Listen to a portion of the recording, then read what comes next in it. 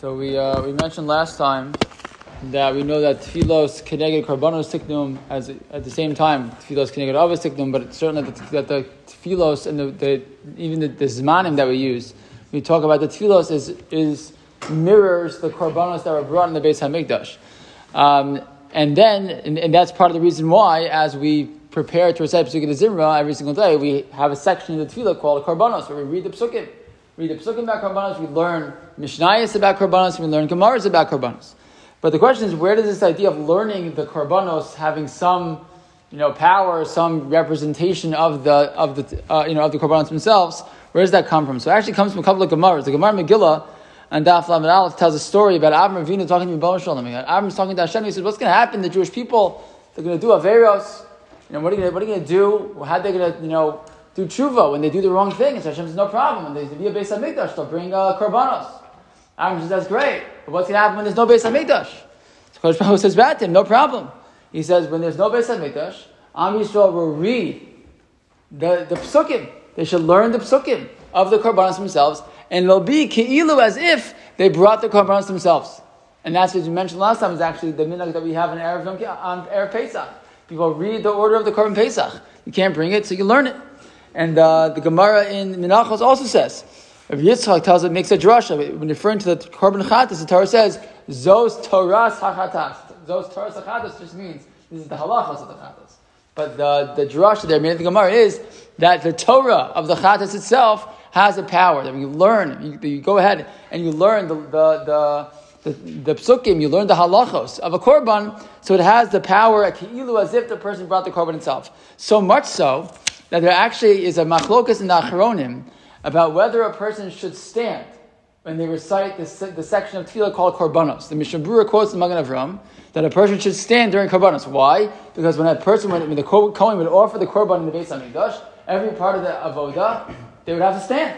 And so therefore it says the Magen Avraham, you should do the same thing. You're reciting korbanos, you're reading them, you're learning about them, ki'ilu, you're bringing them, you should stand. So Aruch HaShulchan and many other Achronim say, not so fast. Why? Because if I was bringing a korban to the Beis Hamikdash, I wouldn't have to stand. Who would? The Kohen. The Kohen. So he says, a non-Kohen certainly doesn't have any reason to stand for reciting korbanos. You would have stood in the Beis Hamikdash. And he writes, and therefore only Kohanim who recite korbanos should stand. Yeshuas Yaakov takes even further. He says it's not true. He says you don't find anywhere in the Gemara or the Rishonim this idea of standing during korbanos. Many of us are standing anyways because it's just like you finish brachos, you're about to get Mizmor Shir, so you're standing anyways. But he says there's no such thing. We don't find anywhere else that Kohanim or non-Kohanim stand during korbanos. But he writes that nevertheless, this idea, this machlokas, emanates from the sense that when a person recites korbanos, we should have in mind the same thing people had in mind in those days when they brought them. The Ramban writes, when a person brings a korban, you should feel, it should be ma'orer a person to tshuva, as the Kodesh Baruch Hu says to the Nevi'im so many times. Lama li rov zivcheichem yomar Hashem. I don't need the korbanos. What do I need? Teshuvah. I need tshuva. I need your leiv. Rachmana libabai. Even the korban itself was just there to get us to connect to Him. Right? Korban milashon karov brings us closer. Right? That was the whole goal of a korban then, anyways. So now today we don't have them, so instead we learn them and we recite them. So we should do the same thing. And therefore, writes Yeshuas Yaakov, it's not a chiyuv to stand.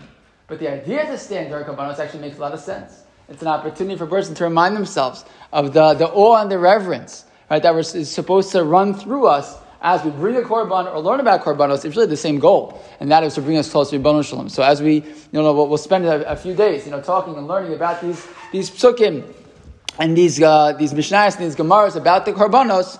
This certainly has a lot of validity, and it's very, very important because, as we mentioned before, that korbanos is oftentimes something that we skip, we come late, we don't have time, etc. And we really should do our best to make them more of a focus, because absolutely they have this tremendous power to bring us closer to the Rebbeinu Shalom.